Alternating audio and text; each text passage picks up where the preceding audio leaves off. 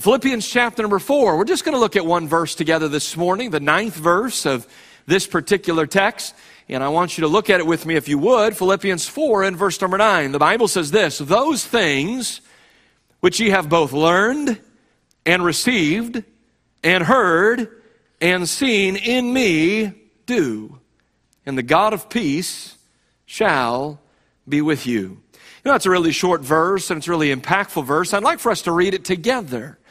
Would you look there on your own copy of the Word of God? For those of you who may not have a physical copy of the Bible, you'll see the verse here on the screen. And let's read that out loud together. How about that? And a little bit of participation in church is always a good thing. So you join me. We'll pause at the punctuation, and let's walk through this verse together. Here we go. Ready? Those things which ye have both learned and received and heard and seen in me do, and the God of peace shall be with you. This morning, with the Lord's help, I'd like to preach to you a message that I've entitled Maximizing Spiritual Leadership. Maximizing spiritual leadership in your life. You know, God ordained human leadership from really the very beginning of this world. From the dawn of creation, God determined that human beings would have a level of dominion or authority or leadership here in our world. I share with you in Genesis chapter number 1. On the 6th day of creation, here's what happened. In verse number 26, the Bible says, and God said, let us make man in our image, after our likeness, and let them, speaking of man, have dominion over the fish of the sea, and over the fowl of the air, and over the cattle, and over all the earth, and over every creeping thing that creepeth upon the earth. So there's several really important things that you need to understand about that particular verse. Number one, the Bible is clear that God made man in his own image. What that means is that every one of us in this room, if you consider yourself a man, or we might say a human being, whether male or female, the Bible is clear that you were created in the image of God. That doesn't necessarily mean that you look like God looks, because the Bible is clear that God is a spirit, and they that worship him must worship him in spirit and in truth. So it's not so much about looking like God looks, but it is this: being created in God's image, it means that you have a realm of authority or dominion. In fact, that's what the Bible says a little bit later in this verse. Let us make man in our image, and let them have dominion over the fish of the sea, and over the fowl of the air, the creeping things that creepeth upon the earth, the cattle, so forth and so on. So as an image bearer of God, everyone in this room possesses some level of influence, some level of leadership, of dominion, or of authority in this world. That dominion for all of mankind is confined specifically over the fish of the sea, over the fowl of the air, over the cattle, over all of the earth, and over every creeping thing. So this simply means that as a man or as a woman, you have influence, you have leadership, you have dominion over nature. Now, this is not a license to abuse that influence, that dominion, that leadership over nature. But here's what it is. It is a license to use and to exercise your dominion in this world and over these creatures. Having dominion over them, it allows us to use them for food. It allows us to use them for recreation. It allows us to use them for work. And it allows us to use them for our personal enjoyment and our personal pleasure. Many, many people I know just love to go out into nature and just to behold the birds, or to watch as the deer graze in a field. And it's just something that they enjoy. God has given you dominion to enjoy those things for that specific purpose. So understand, leadership is not a foreign thing in the Bible at all. In fact, from the very dawn of creation, God established that man would have a dominion. Then we discover there's an additional level of leadership that's found in our Bible. And that additional level of leadership is this: that God gave the man authority or leadership over the woman in the home and in that environment. The Bible says in Genesis 1 and verse number 27, the very next verse, the Bible says this: so God created man in his own image. In the image of God created he him, male and female created he them. A little bit later in Genesis 5 and verse number 2, the Bible says, male and female created he them and blessed them. Now get a hold of this. This is really important. And called their name Adam in the day when they were created. Perhaps maybe you've always wondered, why is it when a woman gets married, more often than not, she assumes her husband's last name. She assumes his title. That's why it's a biblical concept. In Genesis chapter number 5, God looked at this couple, Adam and Eve, and the Bible says that he called their name, that's two people, but he called their name one. Their name was Adam. That's the home, the family of Adam. Just as some of you ladies, you have married your husband and you have taken his name. Therefore, in God's sight, and really in the world's sight, that's your husband's home. That's his family. That's his dominion. God has given him authority and leadership over that particular home. The Bible goes on to tell us in 1 Timothy chapter number 2, verses 12 and 13, but I suffer not a woman to teach, nor to usurp authority over the man, but to be in silence. For Adam was first formed, then Eve. You see, God makes no mistakes. And God also doesn't just randomly do things. Everything God does, he does for a reason and for a purpose. It was not a mistake that when God first created man, that he started with the male first. God was not surprised that man being alone was not good. God knew that was not going to be good all along. And God had a plan to address that need. But what God was doing, God was establishing in the heart of a man the need for a partner, for a companion, for a helpmeet. And of course, God stepped in and he met that need by creating the woman. And because the man was created first, according to Scripture, because the man was created first, God expects the man to have leadership and to have dominion over his home, over his family, specifically over his wife. You see, there's created order there. And God designed that the created order would give leadership to the man. But that's not the only type of leadership that we're aware of. We think also of the leadership that is found when God ordains civil government. Within civil government, God divests some of his power to men for the purpose of governing the population under them. Leaders in civil government, they are responsible to make laws. They reward those who do right and they punish those who do wrong. And listen, they literally have God's authority placed upon them for these specific purposes.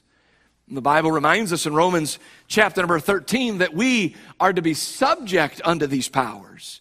We are to place ourselves in submission under them with this thought or this idea that they govern. Listen, they govern with power that is given them by God himself. That's what the Bible teaches. Romans 13, verses 1 to 4. It's an unmistakable theme. But you know, there's a final realm of leadership that God specifically approves of. So if you're following along and you're keeping track, understand this. Every man and every woman in this room, you have leadership over this earth. You have dominion over the fish and over the fowls and over the cattle and over the creeping things and over nature itself. You have dominion. You have authority in those areas. If you're a man in this room and you have a family, you have a bride and you have children, God has specifically given you authority and leadership in your home. That's God's design. That's God's plan. And he expects for you to lead and you to lead well. Perhaps maybe there's a government official, an elected government official, or perhaps maybe an officer of the law. And I want you to understand something. God has given you his power and his authority to function in that way. And you have a right and you have a responsibility to govern and to govern in a good way. To make laws, to reward those who do good and to punish those who do evil. But there's a fourth level of leadership that we discover in the Bible, and that is the realm of spiritual leadership. God approves of, he ordains, and he blesses spiritual leadership and those who place themselves under the dominion of spiritual leadership. Here's what God does. God calls men, specifically men. Very clear theme in the Scripture. God calls men, and then he equips and he empowers them, because no man who will serve as a spiritual leader is capable of doing that in his own flesh.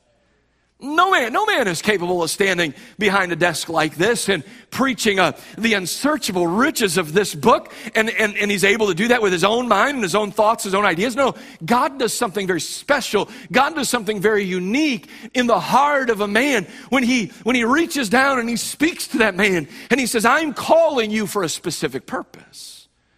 That man sometimes has to wrestle with that call for a while. Sometimes that man wants no part of that.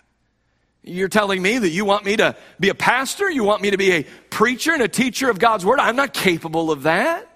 I'm not worthy of that. And over time, God continues to confirm that calling and that leadership in his life. And as that man yields and submits to what God is doing, God gives him something that he does not have in his own. It is a gift from God, and God allows him to use it in that way. So that's what God does. And God uses the spiritual leader, the pastor, and the teacher. God uses them to assist in helping God's people to grow within the confines of the local church. Now, I want you to hold your place in Philippians chapter number 4, and I want you to join me in Ephesians chapter number 4. I think you just need to go back one book, and you'll find the book of Ephesians. And look with me in Ephesians chapter number 4 in verse number 11. Ephesians chapter 4 and verse number 11. I want you to notice the gifts of spiritual leadership that God has given to the church. Now look what he says in verse number 11. Paul is writing, and he says, and he gave some apostles and some prophets. Now let's stop here for just a moment. Do we still have apostles today, yes or no? No, I'm not an apostle. We don't believe in apostolic succession. We believe that God had 12 apostles, and of course one of them fell away. His name was Judas, and they elected another one, and then we find that there was even one who was born out of due time. His name was Paul. He would become sort of that 13th apostle. But when those men died, the gift of an apostle to the church sort of ceased as far as there being a succession in this realm of apostles. But I don't miss this. We still have the gift of the apostles as we read what they wrote. And as we read how they ministered, they still teach us and they still speak into our lives. Now, do we still have prophets around today? Well, not in a biblical sense. I don't know anyone that can stand and say, 17 years from now, this person is going to be elected president, and he's going to do this, and this is going to happen, and this calamity is going to take place. I don't know anybody that has that power and that ability. There have been lots of people that have tried to tell you they have that power and authority and ability, but most of them are way, way off. So we don't have the biblical concept of prophet, but do we not still have this book in which the prophets wrote and they ministered, and we can read about their lives and they can still speak into our lives? So these things are still gifts to us, but we don't have people specifically functioning in these roles today. But we keep reading, right? He gave some apostles and some prophets and some evangelists. Do we have evangelists today? Without question, we have evangelists today. These are men who are gifted by God, called by God, to really just come into the church and help with evangelism and help with spreading the thoughts and the themes of revival. So no doubt about it, we still have evangelists. And notice, and pastors and teachers.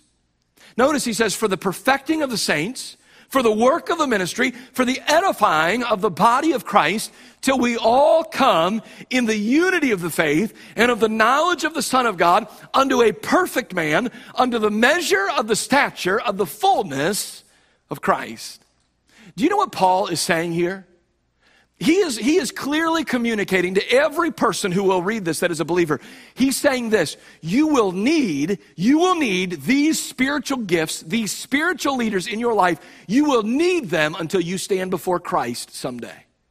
That's what he's saying here. He says, till we all come in the unity of the faith. Well, that's not happening down here. Until we arrive at the measure of the stature of the fullness of Christ. That's not happening down here. We're all in a perpetual state of growth, but don't lose sight of this. Listen, you need a pastor. You need a teacher. You need the gift of the evangelist. You need for the apostles and the prophets, the word of God to speak into your life. And there will never come a day, there will never come a time in which you can say, I don't need that anymore. Oh, you'll need that until the day you die.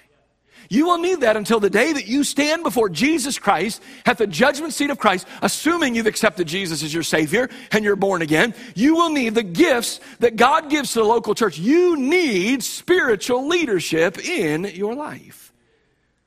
Now, I want to say a few things about leadership. I want to say this, that all of us have been impacted and have been affected by abusive leadership.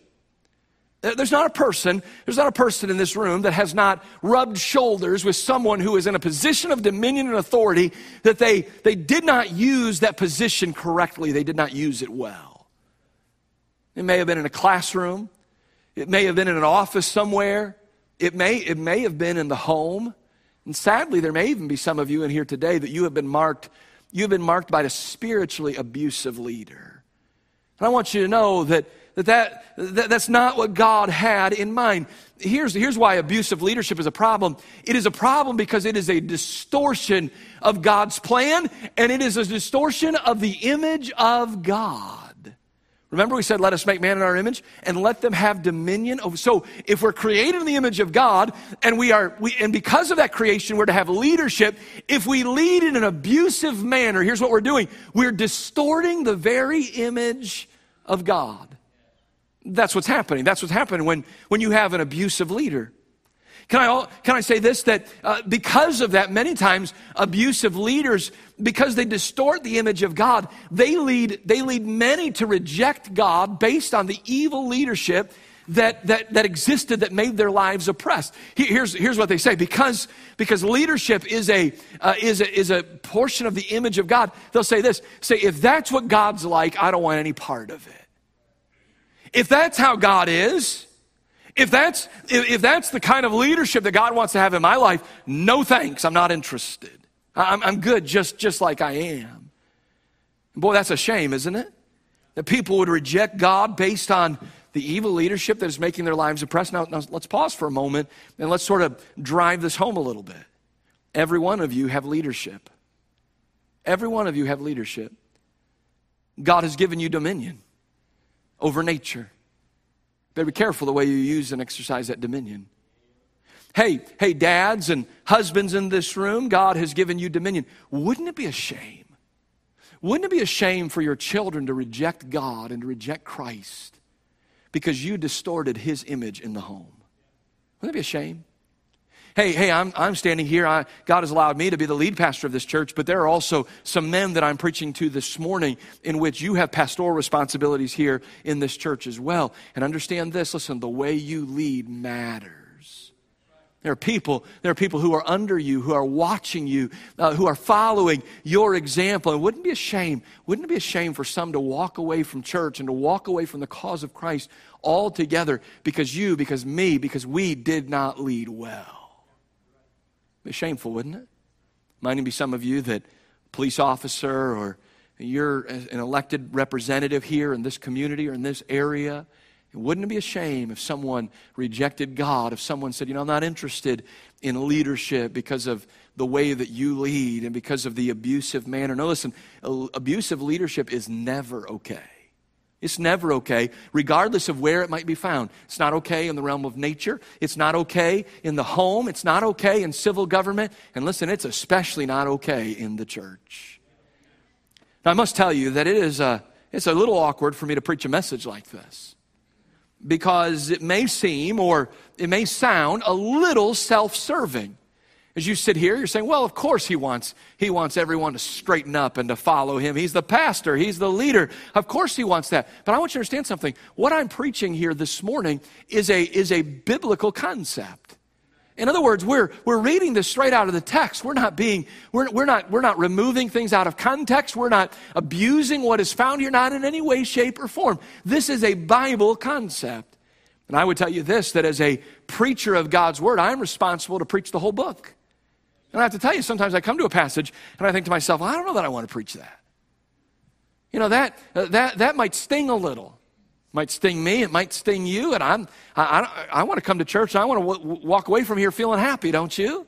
I want to walk out of God's house thankful that I came. And I think to myself, well, if God has me preach that, then it's going to sting a little bit. People might not be so happy when they leave the church. Let's just be frank. The bottom line is I want you to walk out of here happy with me, right? I think that's how we all function. We all want to have a certain level of friendship and of relationship. And if I preach that, they may not like me very much. Well, in this text, if I preach this, well, it might sound like that's a little self-serving, like he's just trying to prop himself up and he's trying to prop the position of the pastor up. But can I just tell you that this is found in Scripture, and I would not be a faithful preacher and a faithful teacher if I were to skip over this particular passage. So what is the best way for us to maximize the role of spiritual leadership in our lives? And that's really what we're trying to draw out of this particular text, because that's what Paul writes about here.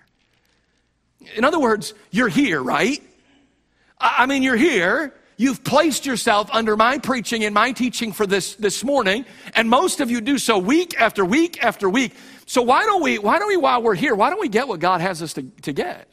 And why don't we just determine that, listen, if it comes from God's Word and it comes from the Bible, I'm going to obey it. I'm going to place myself under the leadership of the spiritual leader that God has called to this place, and I'm going to do what God has called me to do. So what I'm saying is, so long as my leadership is biblical, then you have the opportunity to maximize in your lives what Paul is writing that the church at Philippi maximize in their lives as well. Now, I do want you to know that I don't perceive myself as ever being capable of living and leading like the Apostle Paul, but I do believe this. I believe that you can still enjoy God's blessings as you humbly submit to the spiritual leadership that God has provided for you. See, it's not so much about the leader himself as it's about the people who say, listen, I want to figure out who my leader is, and I'm going to submit to him with all of his warts and all of his flaws, all of that. I'm going to do what God has called me to do.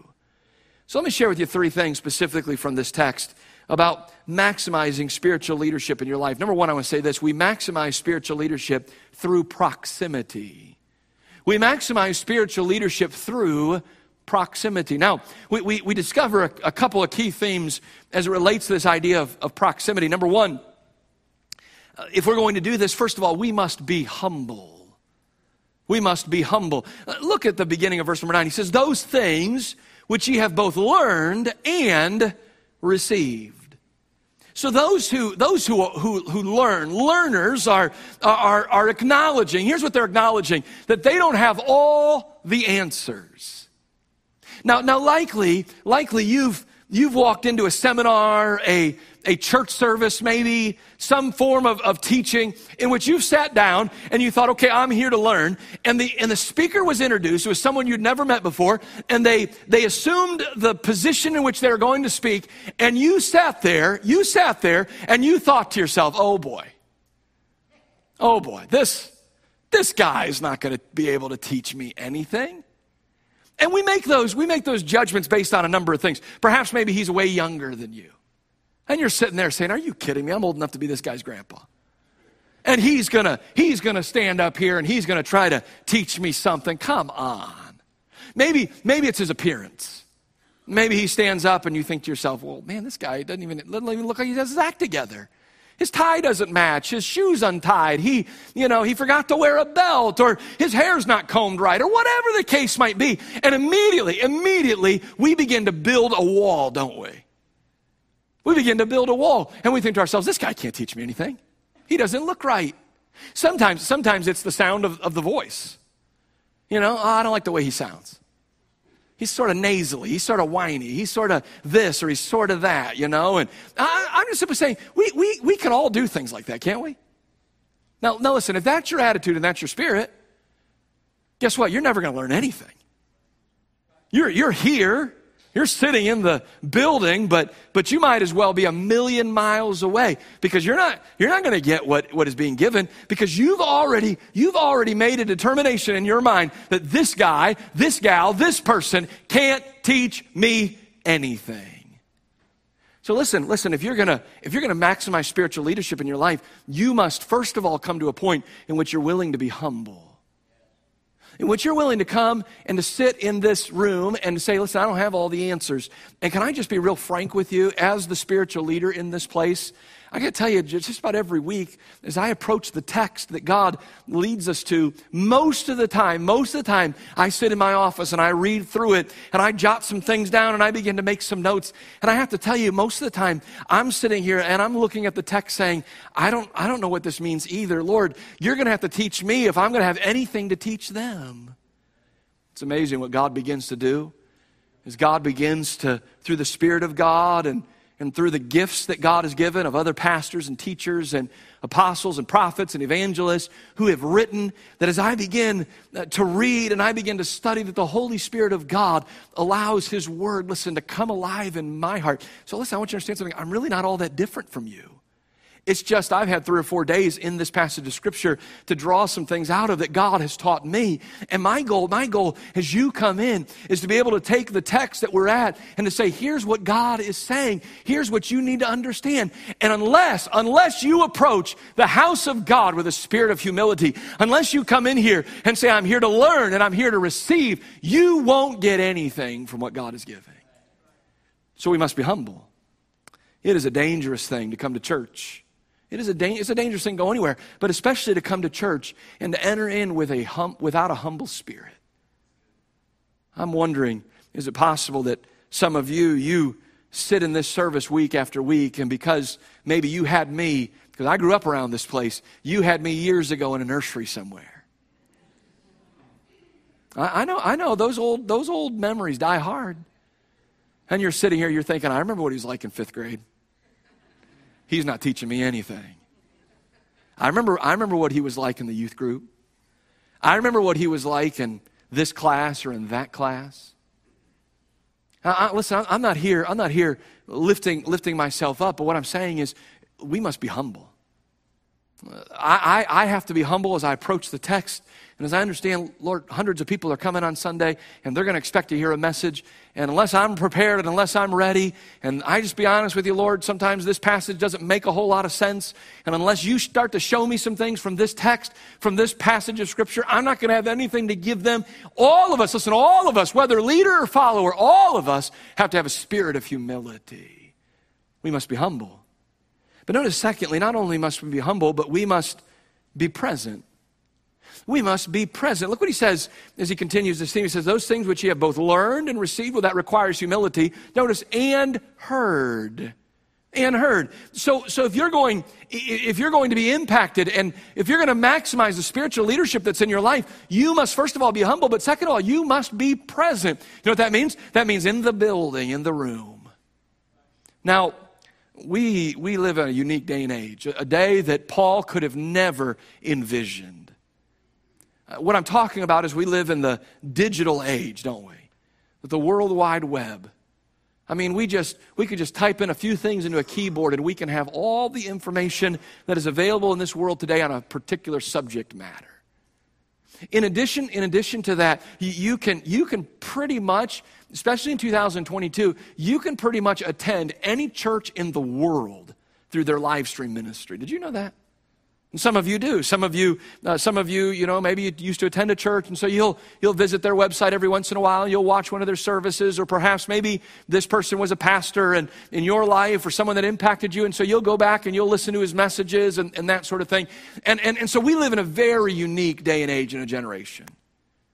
But listen, I want you to hear me, and I want you to hear me well. God designed the church to gather together. That's what God designed. And I want you to know something. Live stream is great. It's a wonderful tool, but it is never the same thing as being here. It's just not. And if the church gathering together wasn't important in the mind of God, then he would not have done what he did. He would not have placed the emphasis on the people of God coming together and fellowshipping with one another and edifying and exhorting one another. If that wasn't important, if you could just live stream it for the rest of your life, then there would have been no reason for God to do what he did. And what I'm saying is Paul is saying, he's saying, listen, church at Philippi, you were changed, you were marked in your spiritual lives and in your spiritual journey because you were present when we gathered together and you heard some things and God did some things in your heart that God only does when his people gather together. There's something about it. There's something about being here. Now I want to pause for a moment. Because some of you might be thinking, okay, well, are you going to disband the live stream ministry? Are you going to throw the cameras away and close up the booth there where all of the streaming is done? And no, we're going to continue doing those things because there are some wonderful people who are blessed and benefited greatly by it. And those folks are folks maybe who physically are not able to come anymore. We have a family that used to attend here, and I believe they moved to Texas. And they send a letter once a month, and they say, we haven't found a good church yet, and so we're continuing to worship through the live stream ministry of Cleveland Baptist Church. I sort of get the idea that that's what it's sort of there for. It's for people who may either don't have a good church home that is available to them, that is near to them, or people who would be here but they can't physically get here because of their health. What I'm saying is able-bodied people who decide, I just don't feel like going to church today. Now, look, there can be days in which you're physically not able to be here because you're sick and it wouldn't be wise for you to come and expose other people. I get all of that. But I'm talking about I just don't feel like being here. Can I just be real honest? Sometimes the pastor doesn't feel like being here either. Because I'm human. I'm normal. I'm just like everybody else.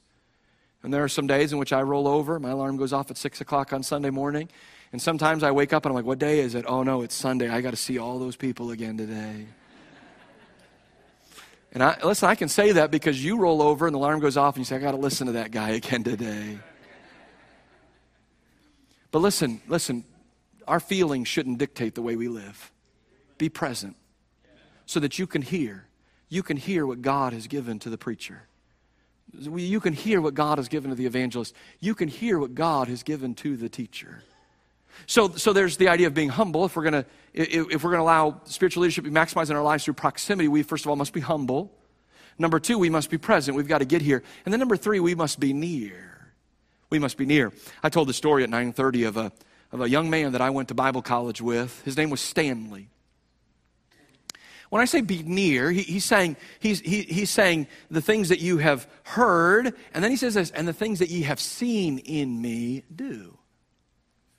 So he's saying it's not enough for you just to be in church. He's saying you need to get close enough to the spiritual leader so that you can examine his life to make sure that he's living as he should. Now I have this thought or this idea that a lot of people, they look at the man behind the pulpit and they assume, well, the man behind the pulpit is the actual man. And that's not always the case. God does something unique in a man. It's sort of mysterious when he stands to preach. And I can't fully explain it, but I have to tell you that I'm not always the man in personality. I believe that my life is in alignment with what I'm preaching, but I'm just simply saying I stand up here in front of hundreds. There are times in which I go into a setting and I don't want to be noticed. I don't want to be seen. I don't want anybody to talk to me. I just want to kind of slide under the radar. I had a young man when I was in Bible college. His name was Stanley. We were freshmen together in our dorm. And when I first met Stanley, I said, Stanley, what are you here for? And he told me he was here because God had called him to preach. As I spent more time with him, I thought, God didn't call you to preach. Here's why. Because he was one of the most shy, bashful, sort of backward people that you've ever met in your life. I mean, when he would get around people, he would get a little awkward sometimes. And I thought to myself, this guy's never going to preach. I mean, who does he think he is? He's here to preach. God doesn't make any mistakes. He must have heard the wrong thing, or maybe God was calling the guy next to him, and he heard enough of the call and he responded. I thought, this guy is never going to do it.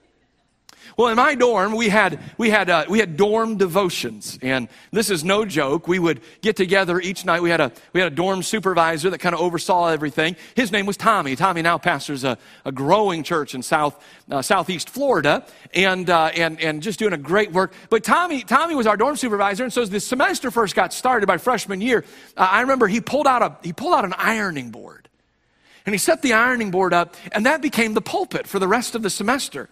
The ironing board was the pulpit. He'd lay his Bible on there and his notes, and we were all preacher boys, planning on preaching. So he would preach. Well, then it became clear to me. I'm a freshman. This is all new to me. And I began to learn, wait a minute, Tommy's not the only one that's going to preach. The other guys in the dorm, they're going to have to preach too. And I thought, well, I'm looking forward to hearing this guy preach, and this guy, he snores really loud, so he's probably going to be a great preacher too, And then I thought, but Stanley, he's never going to preach. Oh, no chance. No chance Stanley's going to get up there and preach. And if he does, I got to be there for it. And so the schedule came out and who's preaching when. And I made note in my calendar, Stanley's preaching on this day. Oh, I'm going to be there for that. I got a front row seat in front of that ironing board. And I had my popcorn out and I was ready to see. This guy can't preach. Oh, listen, folks. Stanley got behind that ironing board and he stood behind that ironing board and he became a different person. Oh, man, he opened that Bible and he preached God's word. And I'm sitting here going, what have you done with Stanley? Where is he? This isn't the Stanley we all know. What I'm saying is, some of you need to get near enough to the preacher that you get to know him and understand that he is a man just like you are. And understand that perhaps God's hand is upon him in a little bit different way, but understand God's plan is that you get near, that you allow the spiritual leader to impact you through proximity. Get close enough to him that he can speak into your life besides just standing here in the pulpit. I know, as I look across this room, some of you're here week after week, and I barely know your name. That's because you just slip in just before the service starts and you slip out just as the service is ending. And we really don't have a whole lot of fellowship. I want you to know something. That's not the way to maximize spiritual leadership in your life. You can get close enough to the spiritual leader that he can see you and that you can see him and that you can be near through proximity. We can maximize these things. Notice secondly, we maximize spiritual leadership through obedience. Through obedience. He says, the things that you have learned and received and heard and seen in me, do. Such a small, simple word, isn't it? But such a hard thing for all of us.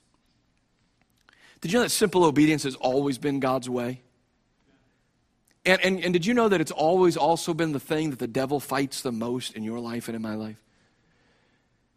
I got to thinking this week as I was preparing for this message, where would we be? How different would our lives be if Adam and Eve would have just simply obeyed in the Garden of Eden? I mean, God told them, here's what I require of you. And if they would have just obeyed, if they would have just listened, how much different would our lives be? I don't know what it is. I have a son, he's 9 years old, and he just, everything I tell him to do, he likes to argue with me. I do know what it is. My mother is smiling very, very, very broadly right now because she had a 9-year-old boy who did the same thing. You think it's me, it was my brother's actually. It wasn't me, but no, it was me. And I'm reaping what I've sown. But I'll tell him, son, we're going to do this. But Dad, it's nothing. It's nothing. We're going to, what we're doing is going to be fun. It's going to be enjoyable. But it's just born in him that he's got to argue about everything. That's my son. Likely you have a son like that as well, or a daughter. Here's the sad thing. Our Heavenly Father has children like that too. Maybe even some of us in this room. Every time God speaks to us about a matter. But God, Lord, I know what your word says, but it's 2022. Nobody's living like that anymore.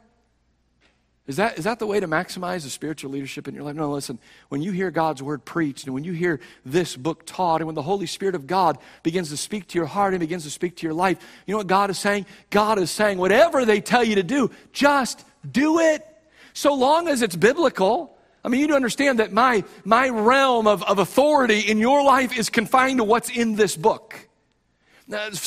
What I'm saying is there are times in which someone will come to me and they'll say, Pastor Pete, we're facing this. What do you think we should do? And I'll have to look at them and I'll have to say, the Bible does not speak specifically about that. Oh, maybe there's some general principles, but the Bible doesn't speak specifically about that matter. And so here's what I'll often do. I'll often say something like this. I won't be dogmatic about it. You know what that means? That just means that I'm gonna tell you what I think and what I would do, but I can't force you to do those things. Now, there are some matters in which, if you're a member of this church, and if I'm your pastor, I'm your spiritual leader, I can say, listen, this church demands this type of behavior and this type of activity because you've chosen to join this church, and by living in this way, you're going to hurt the body.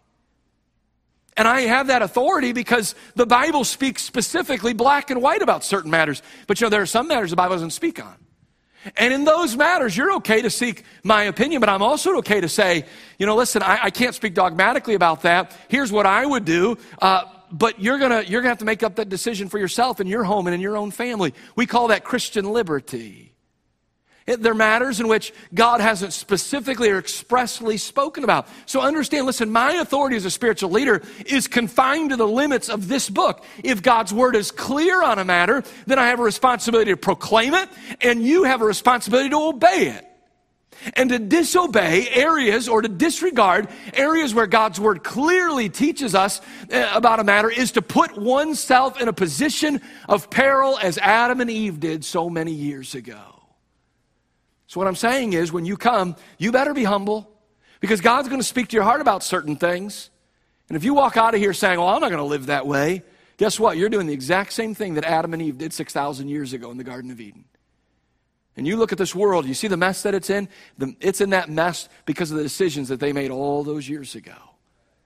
Unless you want a similar judgment and similar problems in your life, you better determine, hey, when God's word speaks clearly about a matter, I'm going to do it. I'm going to obey it. And God's word has spoken clearly about many, many things. Let me ask this question. Are there known areas of disobedience in your life? Are there known, let's think corporately, are there known areas of disobedience in the life of our church? I have to ask myself almost daily, Lord, are there known areas of disobedience in my life? And if there are, what is the answer? The answer is to repent and to return and to resume obedience to God and to His Word. That's what God would have you to do. Not to continue in rebellious defiance to what He's clearly stated. No, do what God has told you to do. Listen, if you're going to maximize spiritual leadership in your life, you must first of all get close enough to the spiritual leader to allow him to speak in your life. Number two, that's proximity. Number two, you must be obedient. What does God's word say? How ought I to live? And then thirdly and finally, we'll finish here. When we maximize spiritual leadership in our lives, there is blessing. I find two things, and I'm just going to touch on them. Number one is the blessing of peace. The blessing of peace. Look what he says, and the God of peace. Listen, peace is something that is in short supply in this world. And think about what God wants to do. God wants to give us peace. The Bible talks about a peace that passes all understanding. It keeps our hearts and minds through Christ Jesus. It's verse number 7 of this particular text. We find that type of peace described and identified. But notice, secondly, not only do we get the blessing of peace, but we get the blessing of His presence. Look, he says, the God of peace shall be with you. As I determine to do things God's way. God, you've given me a spiritual leader. Lord, you've given organization in nature, in the home, in government, and in the church. Lord, and as you determine to be right with areas in which you have leadership and to be right with those that have dominion over you, you do things God's way, and specifically as it relates to the spiritual leader, that you get close enough to him to hear and to receive and to learn and to see in his life these things, and then you begin to do these things and you obey. God says, if you'll do that, I will pour my blessings out on your life. I'll give you peace and I'll give you my presence.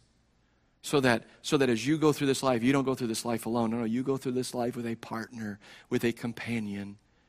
The very Spirit of God Himself will come that much more alive in your heart and in your life, enabling you to make the decisions that God is pleased with.